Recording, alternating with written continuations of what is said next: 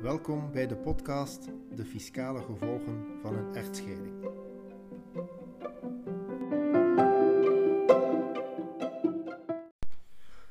De coronacrisis en de lockdown heeft mensen ook aan het denken gezet over hun relatie en dat heeft zo zijn gevolgen. Bij het begin van de coronalockdown voorspelde seksuologe Kaat Bollen in de krant Het Laatste Nieuws reeds dat er een stijging in het aantal relatiebreuken zat aan te komen. En de cijfers van de Federatie van Notarissen bevestigen deze voorspelling. In de maand mei bijvoorbeeld hebben notarissen een kwart meer aanvragen tot echtscheiding gekregen, in vergelijking met dezelfde periode vorig jaar. En een echtscheiding brengt niet alleen een pak emotionele ellende met zich mee, ook fiscaal zorgt een echtscheiding voor heel wat miserie. Om te beginnen is er de gemeenschappelijke woning. In de meeste gevallen wordt er onder de gescheiden partners beslist wie het aandeel van de andere echtgenoot in de woning gaat overnemen. Dit is natuurlijk een financiële aderlating, maar wanneer een onroerend goed na een echtscheiding onder de echtgenoten wordt verdeeld, zijn er ook nog eens registratierechten verschuldigd, de zogenaamde miserietax.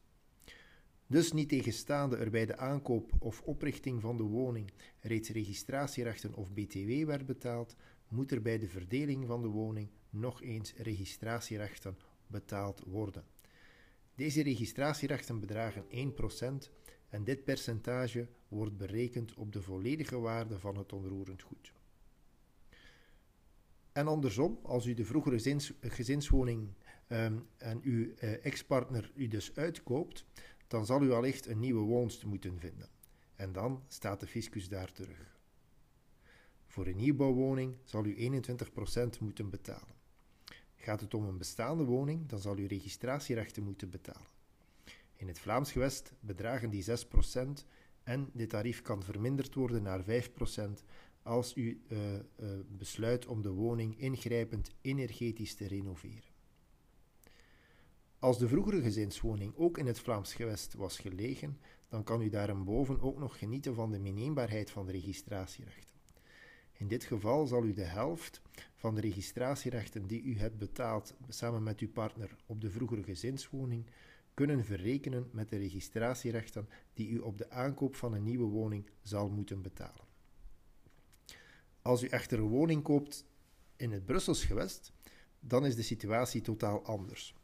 In het Brussels gewest zal u 12,5% registratierechten moeten betalen, maar daar komt dan wel bij dat u een fiscale vrijstelling krijgt van €175.000, althans voor zover u een woning koopt met een verkoopwaarde beneden de €500.000. Let wel dat er zowel in Vlaanderen als in Brussel geen woonbonus meer bestaat vanaf dit jaar. Dat betekent dus dat u op de financiering van een lening met betrekking tot een nieuwe woning geen fiscale voordelen meer zult krijgen. Naast de gezinswoning zijn er natuurlijk nog een aantal andere zaken waar u rekening mee moet houden in het geval van een echtscheiding. Als er kinderen te laste zijn bijvoorbeeld, dan zijn er verschillende belastingvoordelen waarvan u kan genieten, maar de vraag zal natuurlijk zijn als u na een echtscheiding nog steeds recht hebt op die fiscale voordelen. Wie kinderen ten laste heeft, heeft recht op een verhoging van de belastingvrije som. Dat is het deel van het inkomen, en dat deel is momenteel €8.990, dat niet wordt belast. Als de belastingplichtige kinderen ten laste heeft, dan wordt deze belastingvrije som verhoogd. Wie één kind ten laste heeft, krijgt €1.630 extra, maar dit bedrag loopt op tot €4.210, €9.430 of €15.250 voor wie respectievelijk 2, 3 of 4 kinderen ten laste heeft.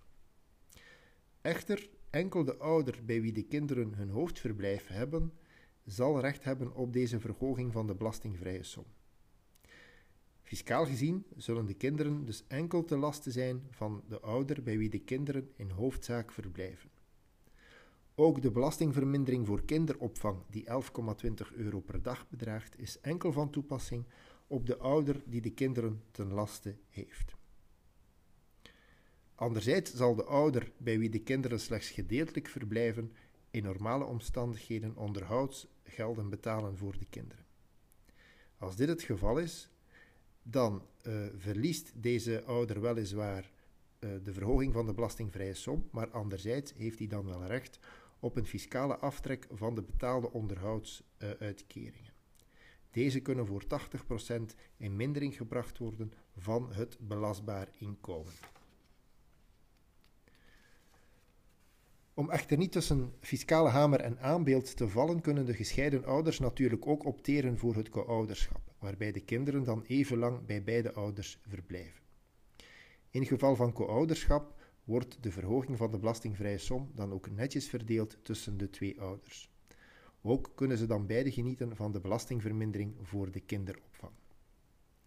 Op het eerste zicht lijkt dat misschien billijk, omdat ook de verblijfkosten van de kinderen netjes tussen de twee ouders worden verdeeld en er in principe geen onderhoudsgeld meer voor de kinderen is verschuldigd, wat dan resulteert in een gedeelde aftrek van de fiscale voordelen.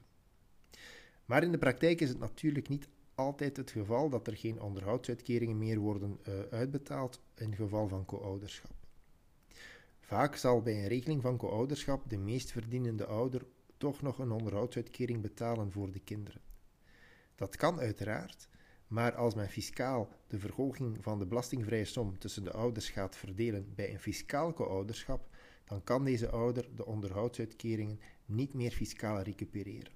Dus in dit geval, in geval van co-ouderschap, waarbij er toch nog onderhoudsuitkering wordt betaald, zal het voor deze ouder erop aankomen na te gaan wat voor hem of haar fiscaal het meest interessant is. Het fiscaal co-ouderschap, waarbij de fiscale voordelen netjes tussen de beide ouders worden verdeeld, of het systeem waarbij slechts één van de beide ouders de verhoging van de belastingvrije som kan toepassen, maar de andere ouder dan wel gerechtigd is om 80% van de door hem of haar betaalde onderhoudsuitkeringen fiscaal te recupereren.